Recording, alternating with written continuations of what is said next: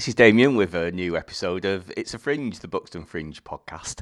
And last night I went to Fringe at 5, where performers get to preview what they're going to be doing at the Fringe. And I was really pleased to meet and join in a sing-along with Naomi Paul.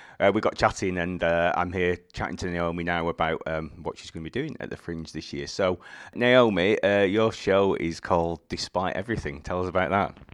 Well, there's a little background story to this title. The show started out with the title of Price Includes Biscuits. And then the next year it got a little bit developed, and then I called it Price Still Includes Biscuits. And as things politically got worse and worse, I called it Despite Everything, Price Still Includes Biscuits. And after this long gap with the pandemic, I haven't performed the show for a couple of years, things have changed and the show has changed a little bit. So it's called Despite Everything, because loads of things have happened. But price does still include biscuits. Despite the austerity that we're all experiencing. And as part of your show, there's the library song, I'm going to call it, which I enjoyed singing along to. Part of what you do is audience participation, and tell us a little bit about this song. So this song is called The Librarian's Lament. I mean, it comes from, I suppose, from the point of view of a librarian. But I wasn't a librarian when I wrote it. I was actually working in a college, teaching there. And one day the drama studio was full of library books. They were just throwing books away. And everybody was running around trying to find somewhere to donate them. And then not long after that, they started building the library in Birmingham. And some people may know that the library in Birmingham is the most amazing building, but very soon after it was opened, there were lots of closures and real issues with its opening times and access.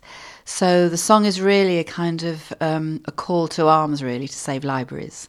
And it has a chorus, it comes at the start of the show, and I always encourage people to join in the song. And tell us what else is in your show. You were saying, I find it hard to describe, but I think your description that you gave me just now was pretty good. Well, I think it's comedy, but it's not stand-up. It's a mixture, really. The storytelling, there are songs, so it has a kind of cabaret style, and the songs are all different styles, and they're all throughout the show. And I do involve the audience, but in quite a controlled sort of way. So there is audience participation. I always say to people, it's really safe on the front row. So when you come into the venue, wherever it is, it's fine to sit at the front. And looking at the flyer here, it says satirical and hilarious, for sure. 4-star show with topical stories and Jewish humour. So can you tell us a bit more about that? Yes. When I started performing again after the pandemic, I wasn't sure whether I'd need to rewrite the show completely. But actually, a lot of the topical tales turn out to be still very current. It's not party political, but I'm definitely referring to sort of current affairs and politics in general. And in terms of the Jewish humour, I'm not telling Jewish jokes, but I think I'm mining my Jewish background for humour. I didn't realise until I started writing and performing, how much humour there was, ridiculous things, ironic things in things that have happened in the past, or the things I remember from growing up in London. So unexpectedly, the Jewish background that I ran away from has become an incredibly good source of material. So this is not your first time in Buxton. What brings you back? I really loved it when I came before. So I came in 2019 for the first time, and I've been meaning to come for ages and hadn't done so. I've got 2 sets of friends here who very kindly put me up at different times. And so I really love the fact that you can breathe here. I've done Edinburgh a number of times. It's fantastic, but it's exhausting, and it's tough, and it's crowded.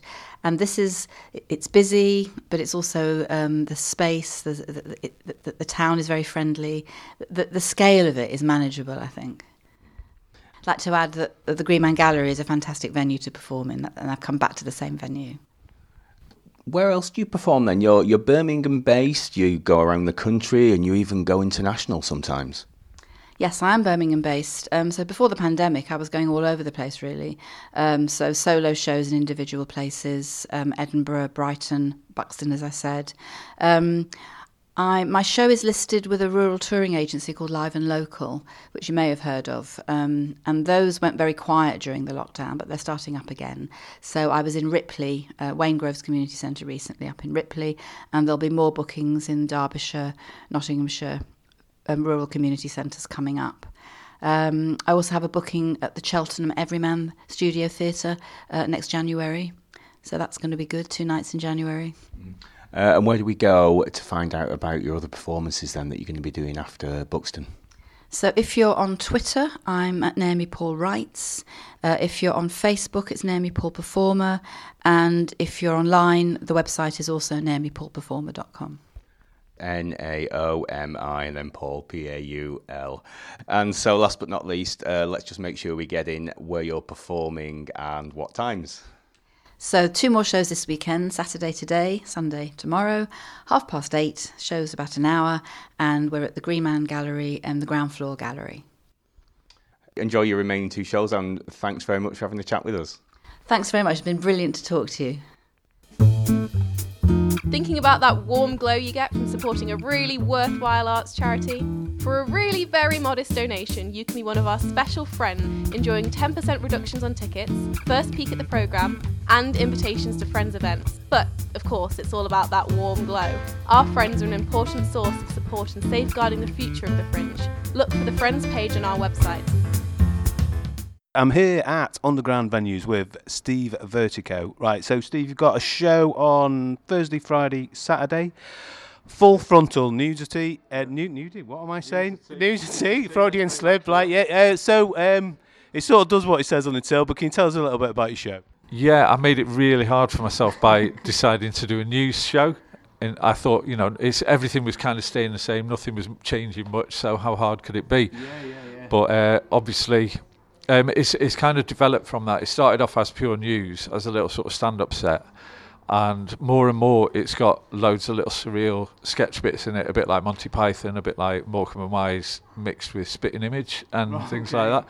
A lot of animations and videos and green screen and characters that came out a lot of stuff during lockdown, but I've just taken a bit further now, and it's a lot of fun to do.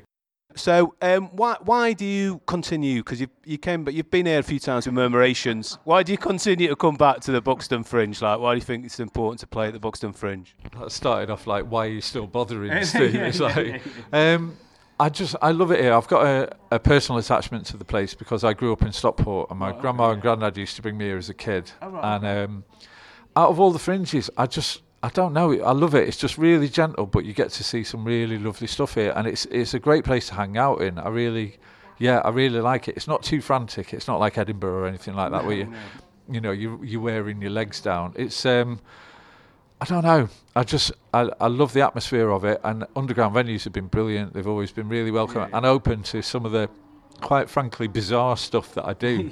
And it's really lovely to have that sort of. Not to feel like they're tolerating you. They're genuinely interested in what you're doing and going, okay, that sounds interesting. Go on, bring it on. Let's see what you've got. Right. So how did you go? Because I know you as DJ Vertigo. Obviously, you still DJ. How did somebody who DJs and does other stuff go from that to sort of stand up and performing?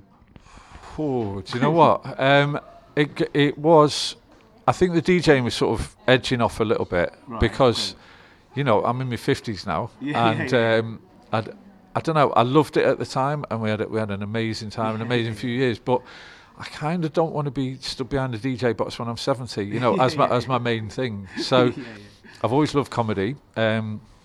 I think about 6 years ago, I'd said one too many times to my wife, I fancy a go at stand-up, and she put me on a course.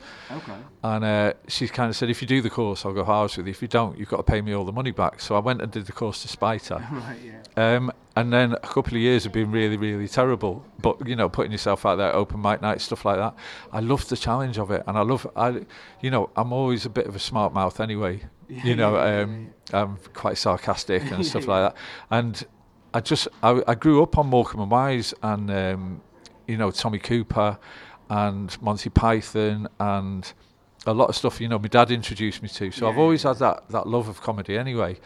And I love writing. I do a lot of creative writing, working on a couple of novels and things like that. So I'm writing one about the DJ times as well. So I love playing with words and I love writing stuff. But I like the surreal, slightly off the beaten track stuff.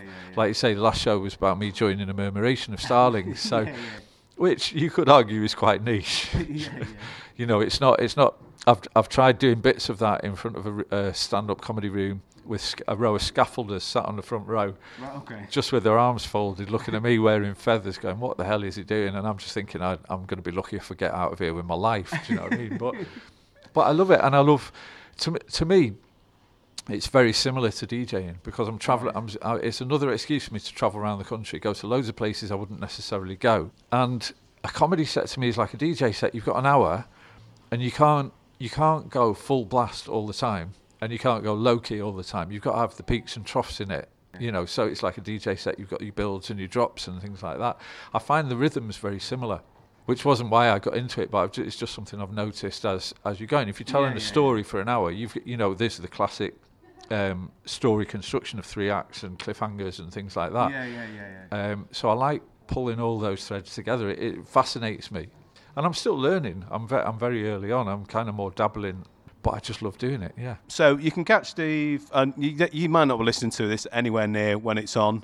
Brilliant. I was absolutely brilliant. It's a shame you missed all 3 shows. The crowd was cheering, there were tears, it was great.